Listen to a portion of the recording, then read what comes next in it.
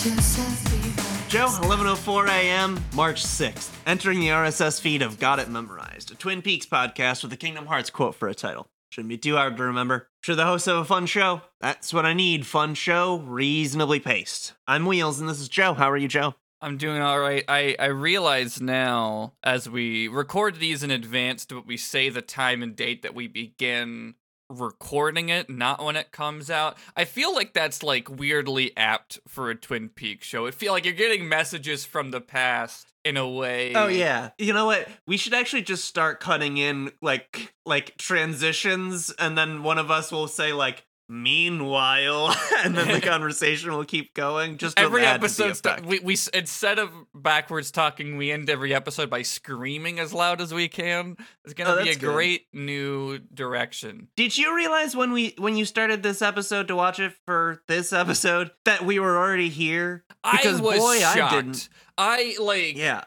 I think it was like in the first 10 minutes or something. Where my boyfriend was asking, like, is this the episode where we find out? And I was like, surely it's not that far into the season. No, it can't be. Can't be. I was like, what? Because like David Lynch is, directed by David Lynch shows up, and I could tell kind of before that. Because I was like not really paying attention during the opening credits. I was like looking at my phone or something, and I see the first few scenes, and I'm like, wow. Whoever directed this episode really has like the Lynch style. Yeah, wow. This is some Lynchian stuff. Him. Yeah, I mean, it's directed by David Lynch. Comes up as his character leaves the building. It's very funny because the first scene involves Gordon Cole leaving. That's right. Yeah. Great Log Lady intro. It's been a couple episodes since it's come up because they've been, just kind of fancy set dressing. But this one does start with a poem that she reads. She says, "A poem as lovely as a tree. As the night wind blows, the boughs move to and fro, the rustling, the magic rustling that brings on the dark dream. The dream of suffering and pain. Pain for the victim, pain for the inflictor of pain. A circle of pain, a circle of suffering. Woe to ones who behold the pale horse." This is an episode where the horse shows up. And we did get the horse. Also, I just love that idea. Woe to ones who behold it. I'll be honest. It's not a to those who behold a pale white horse, not a great scene. Bad vibes. Yeah, not great. Hearing this, I really like the idea of like the implication of like, I don't remember what the line you said was that made me think this, but some sort of like just a wave of badness kind of like coming in a way that you can't describe, because that happens to a lot of characters at a scene in the Roadhouse where there are at least three characters who are like, oh, but they don't know. They don't know why. It's really great. It reminds me a lot of the pilot when suddenly everyone kind of knows that they've lost something when Laura dies. I was curious because I'd heard the phrase "pale horse" before in rap lyrics, and I was like, so is this one of those things from the Bible I didn't know? And the answer is a little bit yes, because it is the Bible verse, "Behold a pale horse, and his name that sat on him was death, and hell followed him." Also, it's the name of a book about conspiracy theories stuff, yes, which has got hooks in QAnon and other rap stuff, has referenced the book as well, because a lot of rappers are really into conspiracy theories, and I kind of like get it. I know why, but it's still like a thing. I mean, that's dare I say slippery slope. Conspiratorialism feeds on it is a capitalism needs it to exist so that because it creates an outlet for people's frustrations towards capitalism in a way that's easily understandable, but also wrong. We were just talking about the Batman before recording, and which I think kind of feeds on similar sort of stuff. But it made me want to rewatch Under the Silver Lake, which I did. Which also does similar sort of stuff. Like everyone's like looking for something to solve. It's a great movie that some people don't like, but I like it a lot. Well, fuck some people. Andrew Garfield, the fact that he went back to Spider-Man after Under the Silver Lake, which kind of intentionally preys on dissing Spider-Man afterwards. You had me at Andrew Garfield. You get to see his little butt in it. Ooh. So there's that. He gets naked quite a few times in that movie. You didn't even need to give me that cherry on top. Okay, so this episode Yeah, as we mentioned, we did not expect to be the episode that the killer gets revealed, but it's like Oh yeah, we didn't mention that's what we're talking about. Yeah, kind of bad. The I think it requires a little bit of metatextual prefacing. absolutely. The studio, not the studio, the network. I don't know all the ABC, details right? of this, but yeah, but ABC was pressuring for ratings reasons and for they and just people who write the check always want to get their always kind of want to get their beaks into the story, you know what I mean? So yeah, they pressured creative team of Twin Peaks to reveal the killer before they had planned to, significantly before. What they end up doing, as you can kind of tell by the fact that we had no idea it was coming, even though both of us have seen the show multiple times, they kind of just rip the band-aid off once they get that instruction of just like, all right, we gotta go. All right, here we go. And I think it really works with this episode. I think this episode is a big reason why it works, because like it feels like it's like a reminder that this whole time the killer's still been out there, Mm-hmm. and we kind of forget at a point that there's that ticking clock of like it could happen at any point again. It happens. It's happening again. This is in the this episode that comes and it's from, like yes. all the characters have kind of forgotten that was a possibility, and it hits them all like a ton of bricks in the middle of plots. It's amazing. Yep. Yeah, no, I think it works pretty well. Like, it is like, I don't think they would have I mean, it's most people Agree. would agree, and it they makes the wouldn't have back half revealed of it. this season bad.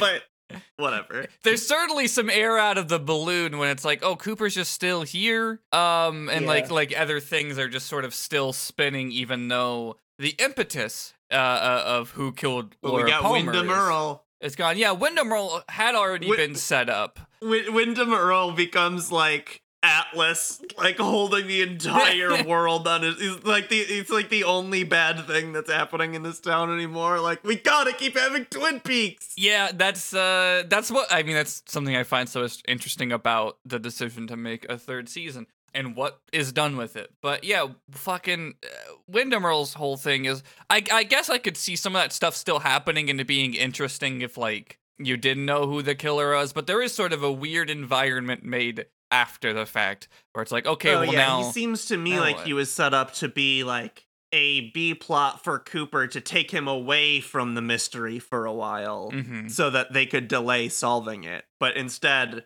they have to solve it, and then he's all they have left, kind of. Yeah. Anyway, We'll get there.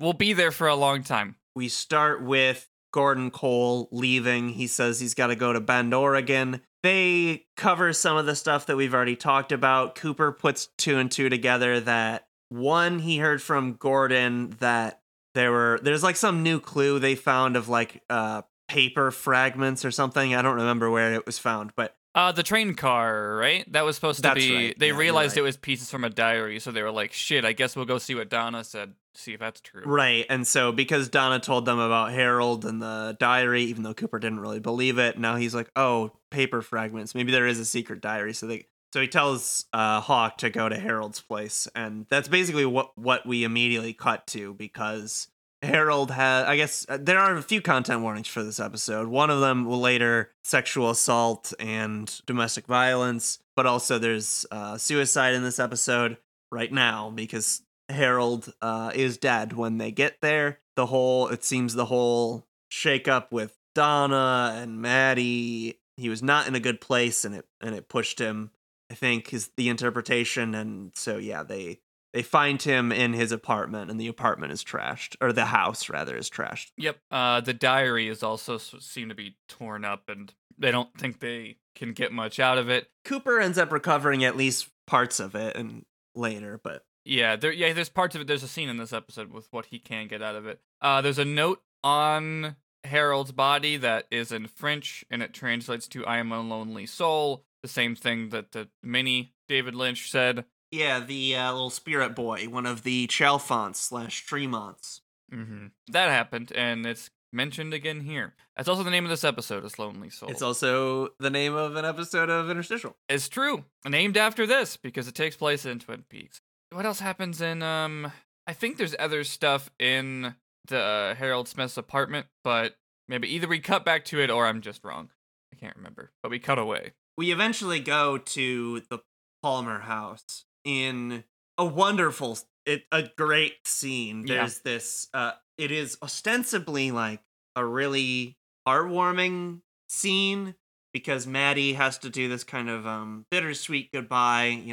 As we saw last episode when she told James, she's like, I just feel like if I'm here, everyone wants me to be Laura, and I kind of fall into that. And you know what? People here just need to grieve, and I need to get back to my real life. She has that conversation with her aunt and uncle with whom she's been staying. Sarah is pretty sad about it, you can tell, Sarah Palmer, but Leland is like, you know what? I get it. It'll sad we have to see you go, but you got to get back to your real life. And Missoula isn't so far.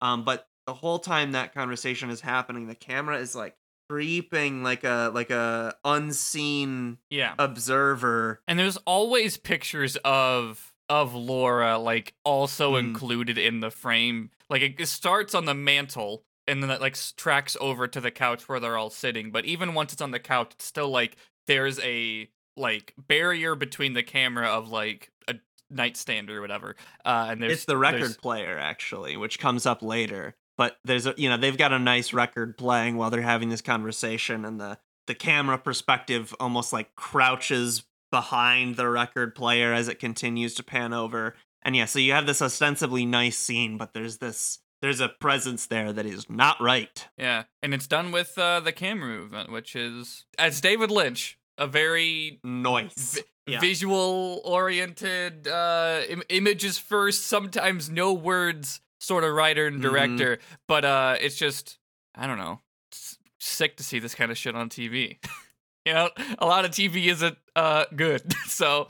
Oh, the lighting in this episode gets so fucking cool. The sound in this episode gets so fucking cool. Absolutely, oh, it's great. Great episode. We get a Leo, Shelley, and Bobby scene, which is mostly to say a Bobby and Shelley scene, because Leo is, of course, still paralyzed. Although, this is the scene where Leo starts to speak a little bit again. He does indeed. Shelley and Bobby are arguing about... Not arguing, they're just... frustrated. Yeah, they're in a frustrating financial position because they realize that there's scam of trying to milk Leo's, insurance money, or rather disability money, that they're only, after they pay all the bills, they'll only have $42 a month. And when Shelley says, we'll only have $42 a month, Bobby's like, what do you mean we? And, they kind of get this like they're frustrated at each other because of money. And Bobby is like, oh man, now that this is like costing me money and time, like I'm supposed to be at school. Like this isn't cool anymore. I did what I could to help. And Shelley is like, no, when I said we, I meant me and Leo, because you're not fucking helping. Like, I got him. I can't live off $42 a month. No, and that's even what $42 is more than it is now. But it's still not a lot of money. It's still nothing. No, I know. Bobby goes through this sort of roundabout thing where he's like, look, I'm not saying I was part of it, but I happen to maybe know Leo was doing some shit with drugs. So maybe he has money somewhere. Like, there's no way Leo put it all away in a bank or something. Maybe it's under a mattress. And when he says maybe Leo's hiding it somewhere, Leo, who we've previously assumed is not able to hear, we kind of already assumed that he has been able to hear, but the characters think that he's just out of it. He seems to respond to that. He spits a little bit and says, "No shoes." Yep, with that exact cadence. Repeats it a couple times throughout the episode. And that's the clue they need. Yeah.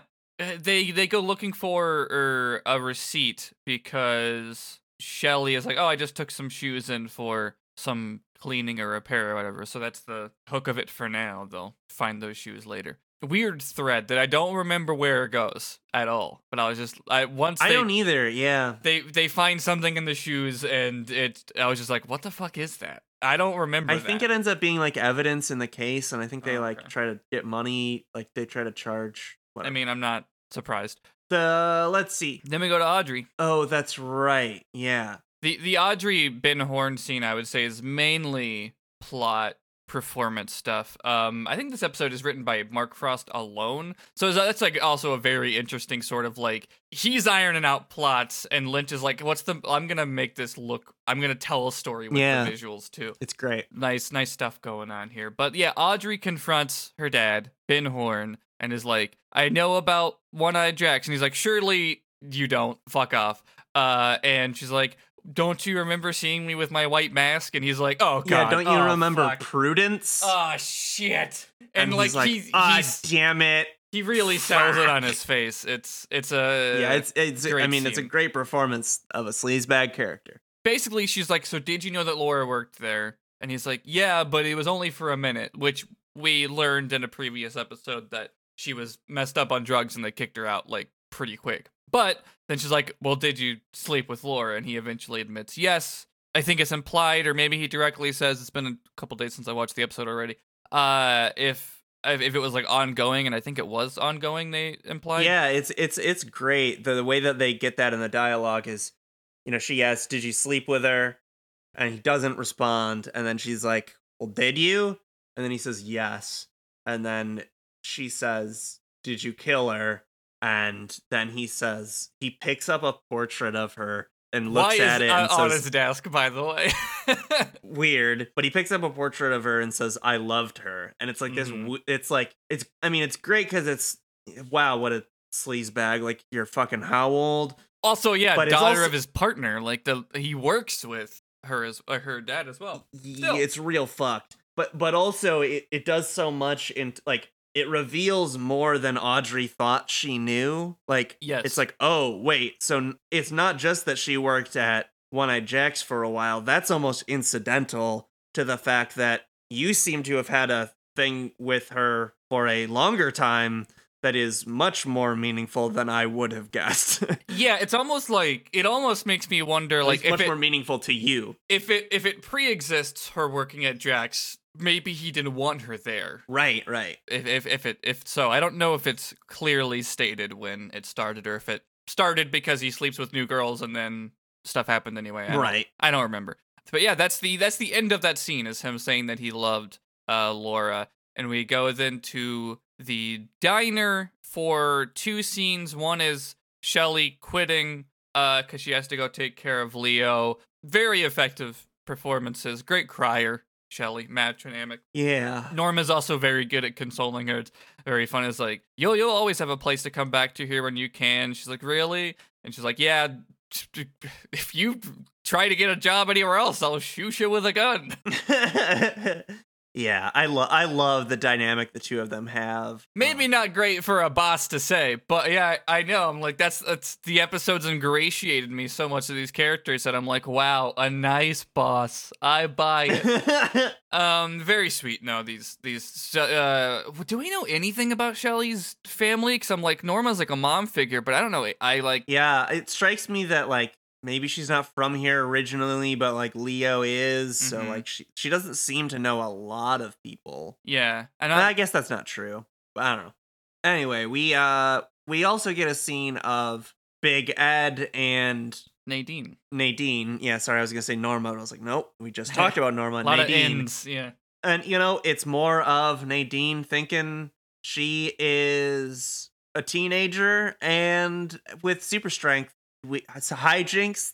We got him. We got him in spades. A lot of it's a lot of just kind of like awkward tensions created because it doesn't seem like Norma knew anything about this, but Nadine starts talking to her as if they're teens, and Nadine's weird and says things that are maybe not normal to say anyway. Norma's regulars. She's good at dealing with people who maybe are not on the same wavelength as her, so yeah, she kind of manages it. Yeah, but yeah, Big Ed tries to make it okay because it's like, oh, how long have you been working here? And Norma's like, I don't know, my whole life. And she's like, ha, that's funny. You're not like, she's like, I don't know, 20 years. And it's like, you're not even 20 yet, because they went to school together. And also the tension comes from Nadine saying, you're not mad that I'm dating Ed now. He said you broke up. And I mean, obviously there is something between Ed and Norma from as the last we know season. from season 1. Yeah, but it's It's sort of an interesting device to have Nadine poke at the bee's nest because she quite literally couldn't know better, as opposed to a sort of grudge she held against Norma in the first season. Now it's so playful and you can't really be mad about it. It's a real strange circumstance these people have found themselves in. Yep. But we don't really move. I don't think there's any like real. No, she breaks a glass. Yeah. Yeah, that's right. Yeah, she breaks a piece of dishware, but yeah. I think she was just excited about the something because she like squeezes the milkshake cup. Oh right. She says, "I'm just so happy." Yeah. Yeah. And then she just sort of spins around on the chair, staring at the blood on her hands for a while. And Big Ed's horrified. It goes on longer than we're describing it, but it's great. Nadine will eventually latch on to a character who's finally making his return in this episode, because we go from here to Snake and Bopper, and the return of Snake. The boys are back in town. The boys are back in town. It's like we've had Bobby, but he's not been the Bopper. He has not been the big bad Bobcat in this season. Yeah. But yet he needs his wingman, and here he is. We got Mike and Bobby. Different Mike, different Bob. Yep. So Mike and Bobby are back at Shelly and Leo's place. Shelly has not, I guess, gotten back from quitting yet, so it's just Mike, Bobby, and Leo there. And no, it's off screen, but Norma's like, "Yes, you can quit after you finish this shift." Right. Just drive slowly so that your boyfriend can have a scene. Mm-hmm. And so Bobby's got the shoes repaired, and Mike is like, maybe there's something in the like milled into the shoe. Sometimes people hide things there, and so they go grab a hammer to break the shoes apart, and what do you know, there is a mini DV tape in there, I guess. Yep. I think is what that is. No, I guess the timing of that wouldn't be right. It'd be hold on, mini DV tape. I mean, it is a tiny tape when those were a thing. Regardless. You know what? No. They came out in 95, so or DV tapes generally did. So it's got to be some other kind of maybe it's just audio tape actually. Yeah, I don't remember where this goes, so that it can't inform that either, but they're like, this isn't money, but I bet I could I bet through extortion I could make this money is basically what they say at the end. Yep. Cooper sort of figuring out what he can from the diary, mainly that she's been keeping the secret diary of Laura Palmer has been kept a long time, repeatedly references Bob and abuse of the sexual variety, quite a bit of it for a long time. Also referred to as a friend of her father's, and a later entry says that one day I will tell the world about Ben Horn. And they don't know what that means, but then Audrey says, "Hey, I think I might know what that means," because she says that, "Hey, what's his nuts? Ben Horn, my dad owns One-Eyed Jacks." He owns One-Eyed Jacks. Yeah. She's very shook up. This is a effective scene between the two of them. Yeah, and Cooper's just like, go somewhere safe, and you know what? The law will handle this. Will it? I mean, he says, go home, we'll take care of this. Yeah. But instead of taking care of this, they walk outside, they see the log lady, and she's like, "There are owls at the roadhouse." And so instead of going to... No, they arrest Ben before going to the roadhouse. Okay. There is a weird point where they're like, you know what? Today is a good day to go to the roadhouse. Yeah. Even though we've just captured the lady who sings the opening is there. We gotta go. That's true. You gotta get, is it Julie Cruz? Is that her name? In the flesh? We gotta go. We gotta go. It's happening again. She's playing the roadhouse. In this scene, Cooper tells Harry they need a warrant of arrest for Benjamin Horn. I think we skipped over the scene with Mike because it wasn't in the shooting script, I'm realizing. There's a scene at the beginning of the episode where Mike, the one-armed man... Yeah, not different Mike. Not Mike and Bobby Mike. Yeah. Not Morgott. But no, Mike, who is possessing the one-armed man, Gerard, he's in control. You can tell in the tone of voice. They go to the Great Northern, because if you remember, that's where he said Bob was. They're like, all right, get every guest to come and see if this is Bob, if Mike can see Bob's because of the whole thing of like he had that face. vision about lonely souls in different identical rooms. Yep, and that's surrounded by trees, and that's the Great Northern Hotel. Doesn't see them, and then has sort of an attack and falls on the ground. That's the end of the scene. Also, it's a very wild scene sonically, because like there seems to be a convention of in people in sailors outfits bouncing balls. Yeah, it's so weird. Yeah, it's a bunch of people in naval uniform with like racquetballs, and they're just bouncing it on the ground as they're like bringing in one at a time all the guests of the hotel. And then at the very end, like right as Mike has his attack, Ben Horn like comes into the room and he just goes, "What is happening here?" Like, what is going on here? Or something like that. It's so sonically unpleasant. Yeah. It's so funny. It's wonderfully chaotic. The reason I remembered that and went back to it is because Cooper mentions that he's like, without chemicals, he points and mentions that happened. Mike fell on the ground and pointed when Ben entered the room. Ben, yeah. Although I'd wager Ben wasn't the only person entering the room if that's the case.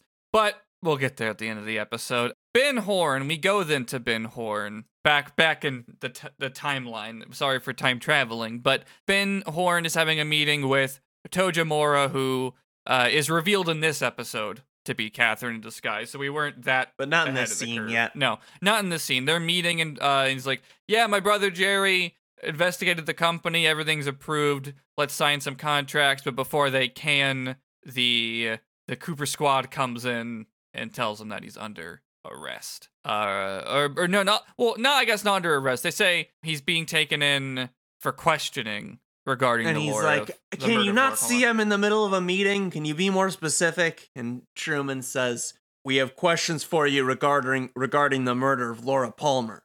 Is that specific enough for you?" It's like, damn. Got me. It's kind of a like funny is not the right word, but there's like a sort of weird energy about the scene of the way that Ben Horn is so above this. He's like, I didn't do that shit. Don't fucking look at me. You don't know what's going on in my head. Right. And because of the situation, he knows that it looks like he killed Laura because he's being taken away. Yeah. Cops think he killed Laura. But it's also just like his response is like, "Go away. I'm not doing this," and tries to leave through his back door. And then he's not even like running. He's just walking. And then they come over, restrain him, put cuffs on him. He starts yelling. And yeah, that's the scene. It kind of ends with Tojimura and, I don't know, the other assistant that's with them just sort of standing there in the empty room like, all right, well, that wasn't really part of my plan. Anyways. You want to get burritos? Yeah. Then we go to the Palmer house. Oh, this is, sorry, I misplaced something before. This is where we get Margaret, the log lady, saying the thing about their owls at the roadhouse. So Cooper and it's after they get Truman and Margaret will go there together in a later scene. But this is what Margaret tells them to go here. When they enter the sheriff's department, Andy is wearing a hat that he was not wearing in the previous scene. So I am just wondering, when did Andy put on this little hat? It's very important. Yeah, we got a CinemaSins ding in here. Like, no, I'm just curious. I'm sure there's like, what does it mean that he put on the hat? Without a hat, he arrests. Should be another thing that the giant shows up again. Well, the sun came out, and I don't like it when the glare is in my eyes. I can't remember the actor's name who plays the villain in John Wick 1, but he had like an injury when filming that movie. Like, I think it's involved the movie, and like had like surgery or whatever, like on his like the back of his head. So like the hair looked completely different. And everyone was like panicking about what to do, and he's like, "I'll just wear a hat from now on and it'll be fine." And it's like, "But we've already filmed things with you not wearing a hat." And he's like, "No, it's fine. And sometimes I wear a hat and sometimes I don't. It's not that complicated." Yeah. It's just, that's what I think of now when that's like, oh, ding, consistency. It's just like, no, it's just, I wear a hat when I'm outside, maybe, don't worry about it. Although I gotta say, as someone who does pre-production for a living, look, I get it. It could cause a lot of continuity errors that are fucking annoying later on. I get it too, but I think it was just like I think it's just funny how it can be a simple solution if you're clever about it. Yeah, there might have still been reshoots if I don't know what he wasn't in any like action scenes, so I don't doubt there was that much going on. Just a funny thing that I remember. It's just, no, it's fine. Sometimes I wear a hat and sometimes I don't. It's fine. Is it next we get the reveal that Catherine is Tojimura? I think so. Yeah, I mean, Pete's like making a midnight snack or whatever. I don't know. It's getting late. Got like a glass. He's got a pitcher of warm milk that he's carrying in his PJs.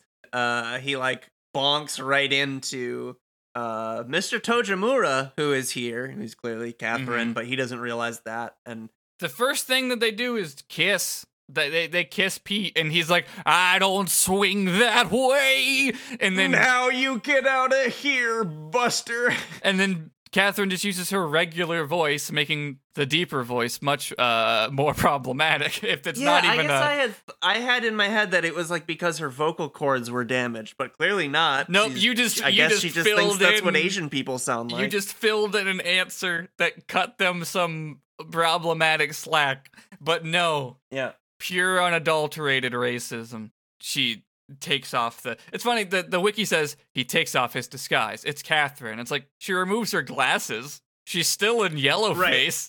Pete goes, "Catherine, you look terrible." Just terrible. And he laughs and they embrace and he's like, "Damn, she's not dead."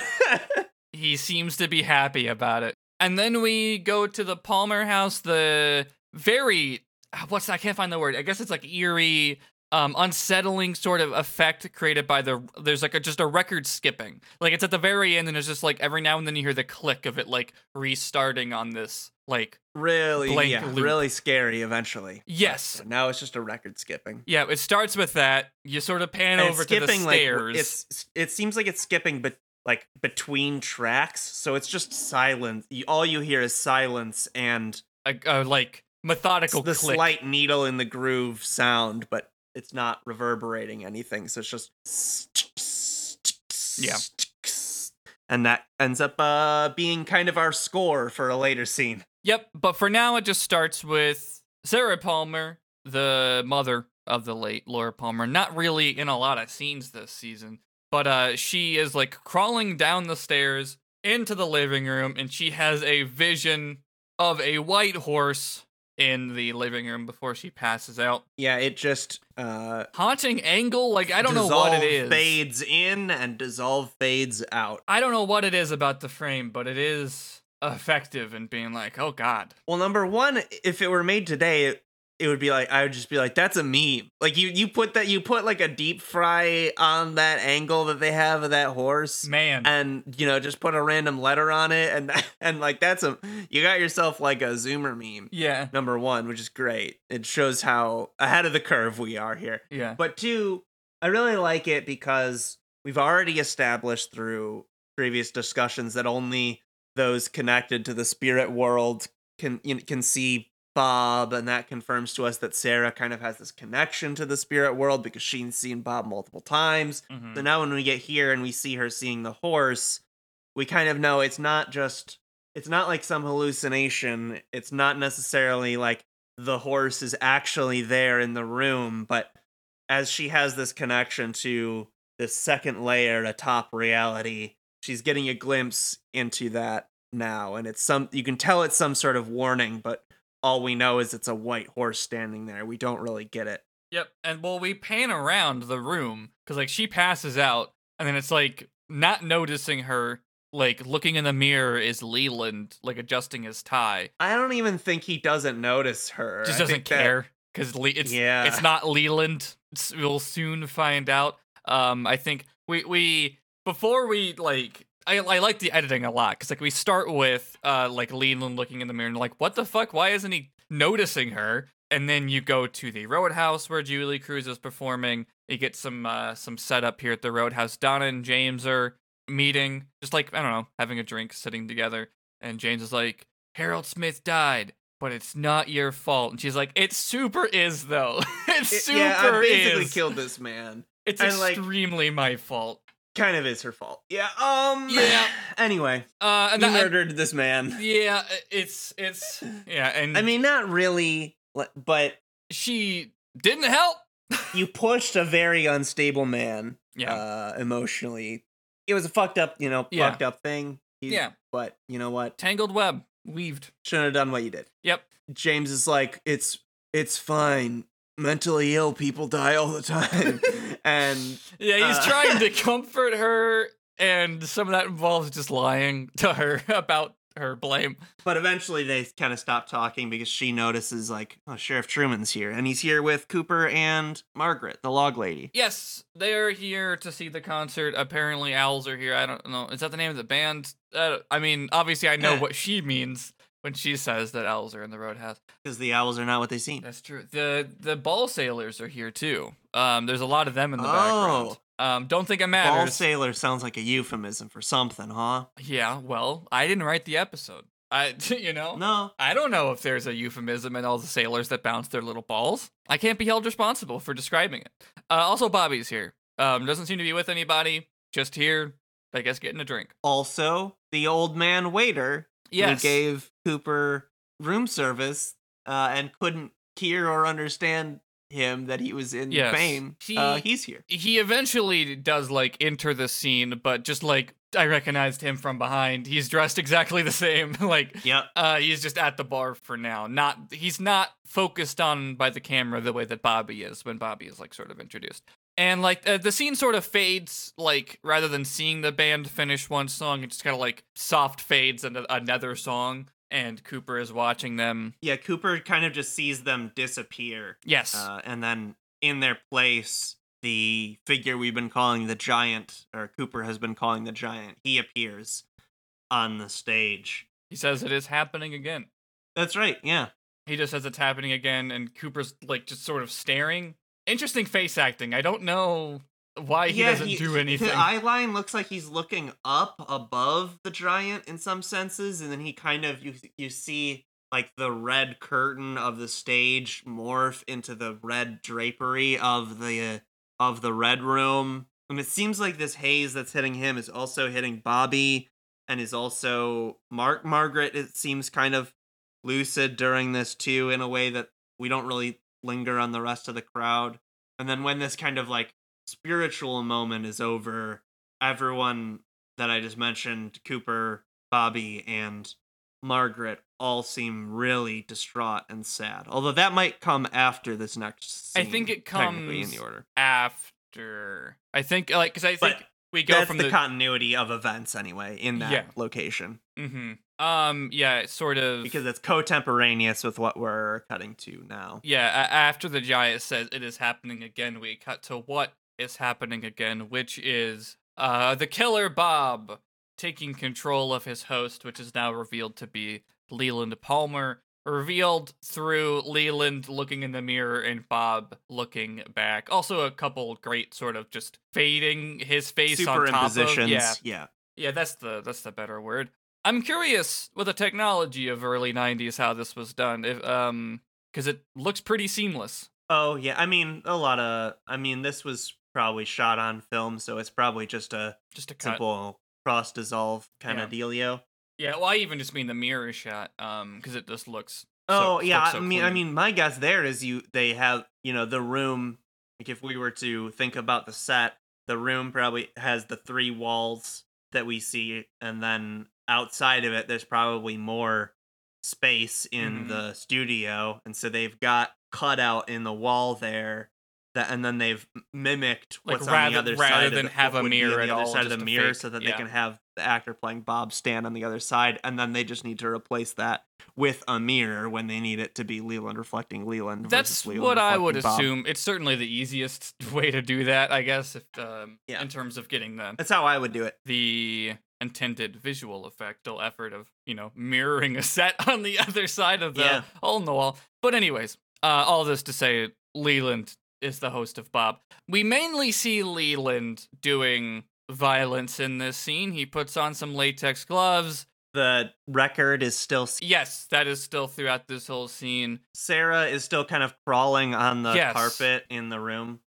I don't get the impression that she has already that she's like been abused and that's why she's on the ground. I mean, that's certainly an Maybe she implication that you saw could Bob. take. But yeah, I think it's more just like the weight of this. The spiritual weight of the situation is just like literally weighing her down. Is my interpretation. Yeah. Maddie comes in and says she smells something burning, I don't think she says oil or anything specifically, but it just sort of tied back to the previous mention of Bob Dr. killing Jacoby smelling burnt engine oil when Jacques Renault was killed. as we know, Leland killed Jacques Renault. Yes, tying it all together, it's very scary because as she steps down, the lighting is so harsh too when she enters. Yeah, there's a spotlight where she ends up landing. It's like the way I see it is like she's can kind of in that moment as she steps into that light realize that she has somehow stepped from normal everyday to day life to all of a sudden she is in the spotlight of some entirely different scene that she does not expect or have any of the context for. And she turns and she feels that something is wrong and she turns and she looks at her Uncle Leland and in a flash sees Bob overlaid on him. As we know, she has also seen Bob before. She also has this kind of connection, as her whole family line seems to.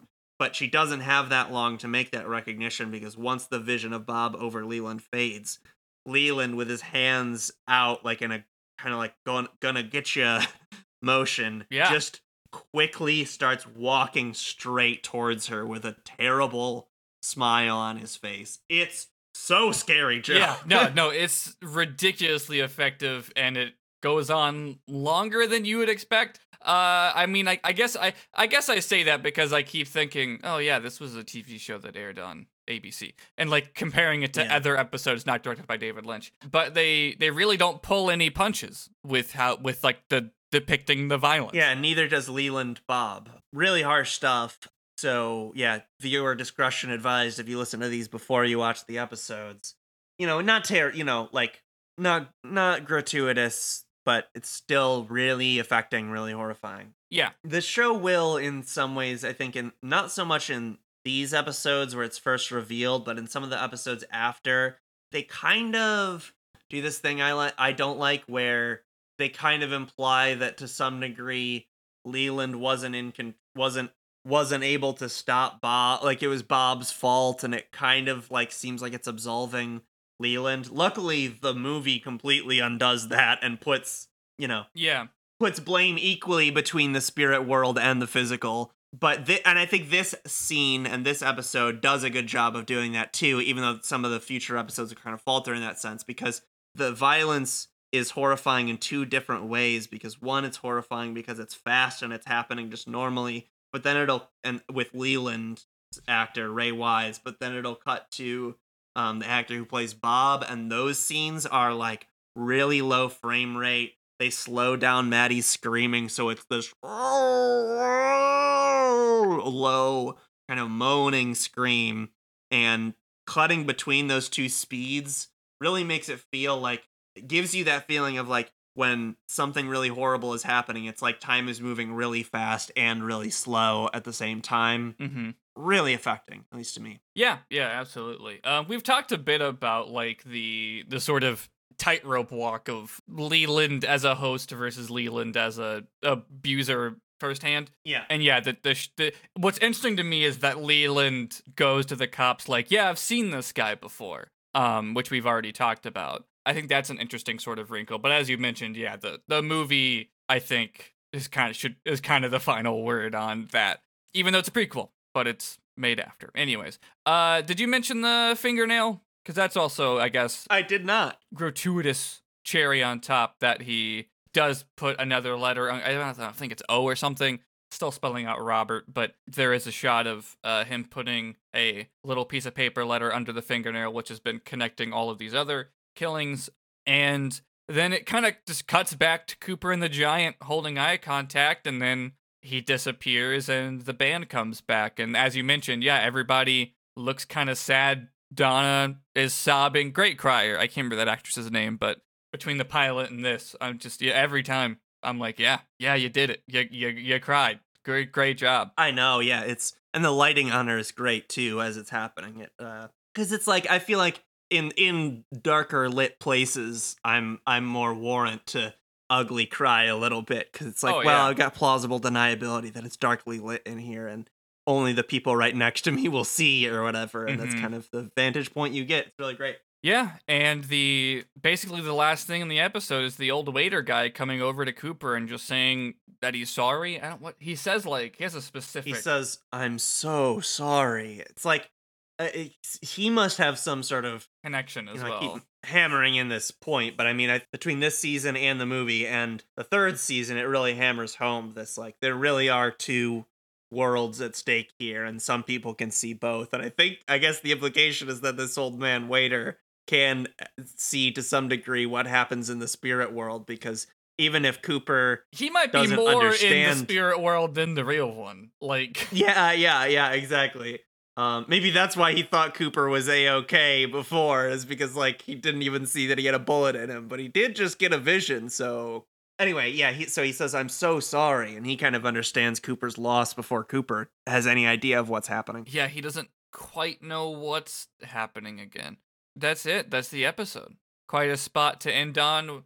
Audience now knows who the killer is, but there is still some work to be done in that department. And then there's still like another, 10 episodes after that. Yeah. And then there's a movie. And then there's a fantastic movie that we'll watch. And then there's a third season. Yeah, no, lots to uncover. It's not really there's some missing pieces along the way. We do have to do the missing pieces, don't we?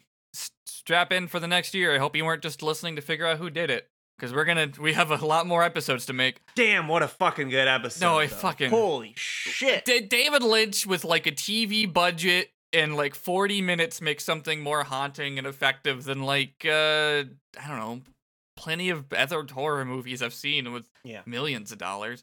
Not even to downplay, like, TV budgets are smaller and they have different sort of standards. But I mean, what Lynch does to me feels like an entire, like, there aren't a lot of directors that want to horrify you in the way that Lynch does, where it's just like, hey, you like feeling tense? Yeah, there's and I feel like a lot of his strong suits aren't really even tied to, like, he makes things kind of outside of, like, it's not even entirely outsider art. Obviously, he got to make an ABC TV show. Yeah. But and like Showtime was like, yeah, make another season of Twin Peaks. Fuck it, man. But there's an extent to which the things he likes to do are not really tied to big production budgets outside of time. Like he wants a lot of time, and that involves paying a lot of people.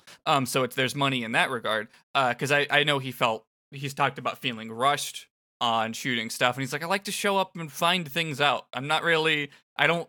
Yeah. He doesn't. I'm sure he has a shot list, but but on the other hand, there's no universe where David Lynch is like, I just want more money for the VFX for the CGI effects budget. No, I mean, like, look at season 3 of Twin Peaks. He's not really trying to polish it. And he has a guy just wearing Hulk hands.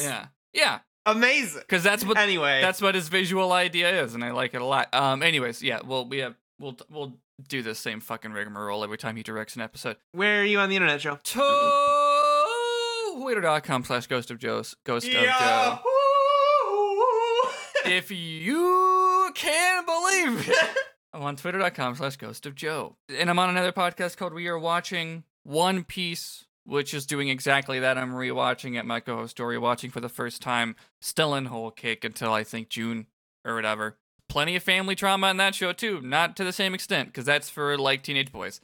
But and the Twin Peaks is ostensibly for adults. Different sort of demographic there. But that's it. What about you, Wheels? Where can people find you? Hey, you can find me on Twitter at Singular Wheels. You can also find me on the podcast Very Random Encounters. I'm not exactly sure on the lineup of episodes here, because we've got a buffer of different sizes between both VRE and this. And I'm not sure. So I think as this episode comes out, it'll either be the last episode of, I'm sure you're all wondering why I've gathered you all here this evening. So if you've been listening and enjoying that mini season, you'll get a finale. Or that's already out and you can binge the whole thing. And we'll get the first episode of the new season, the new full season, Things from the Flood, which is a sequel to our Tales from the Loop season. However, you don't really need to have heard the Tales from the Loop season. You should. It's really great, really fun, really great characters. We just take those characters and give them a new adventure. So you'll get the rapport of the characters in an episode or two, and then the plot is kind of unrelated to the plot of the first one in a lot of degrees. So you'll be able to jump right on. That's at Very Random Encounters. You can find it at vre.show, and you can also buy a book of fantasy tabletop role-playing game Random Encounters that I wrote with those folks. So if you've ever been running a role-playing game and you're like, God damn, I have no idea. I've already finished everything I've planned, and I have no idea, but everyone wants to keep playing. I wish I just had a random encounter idea. Well, now you got a whole book of them, along with some other tools and things for GMs of just little prompt, paragraph size idea prompts. So if that sounds good to you, you can buy that at bit.ly/random book with a capital R and B. What else do we plug? Our theme music can be found in the show notes. It's just a remix of the main show's theme, but I only found it in one place online. So there's a link to it there. Do you have a Twitter for the show? Twitter.com/memorizecast. We also have a Patreon, patreon.com/memorizecast, where you can get these episodes early, our monthly bonus episodes where I've been talking about the Matrix to Wheels, and also the rest of Interstitial Season 3 if you've been listening to that in the main feed. And even if not, you should go check that out. And then, yeah, that's it. The whole thing went up early to patrons first. It was a big surprise. You missed it. It's been like, I don't know, 2.5 months now. It's March. Sure is. It sure is. And that's it. I can't think of anything else to plug, so there must not be anything else. Oh, I guess there's Discord. You can find that in the show notes too. But you did the intro, Wheels. That means it's my turn to say that was episode 14, the 15th overall episode, the 7th episode of season 2, not to be confused with part 14 of The Return, also known as Lonely Souls. Guided Memorizing.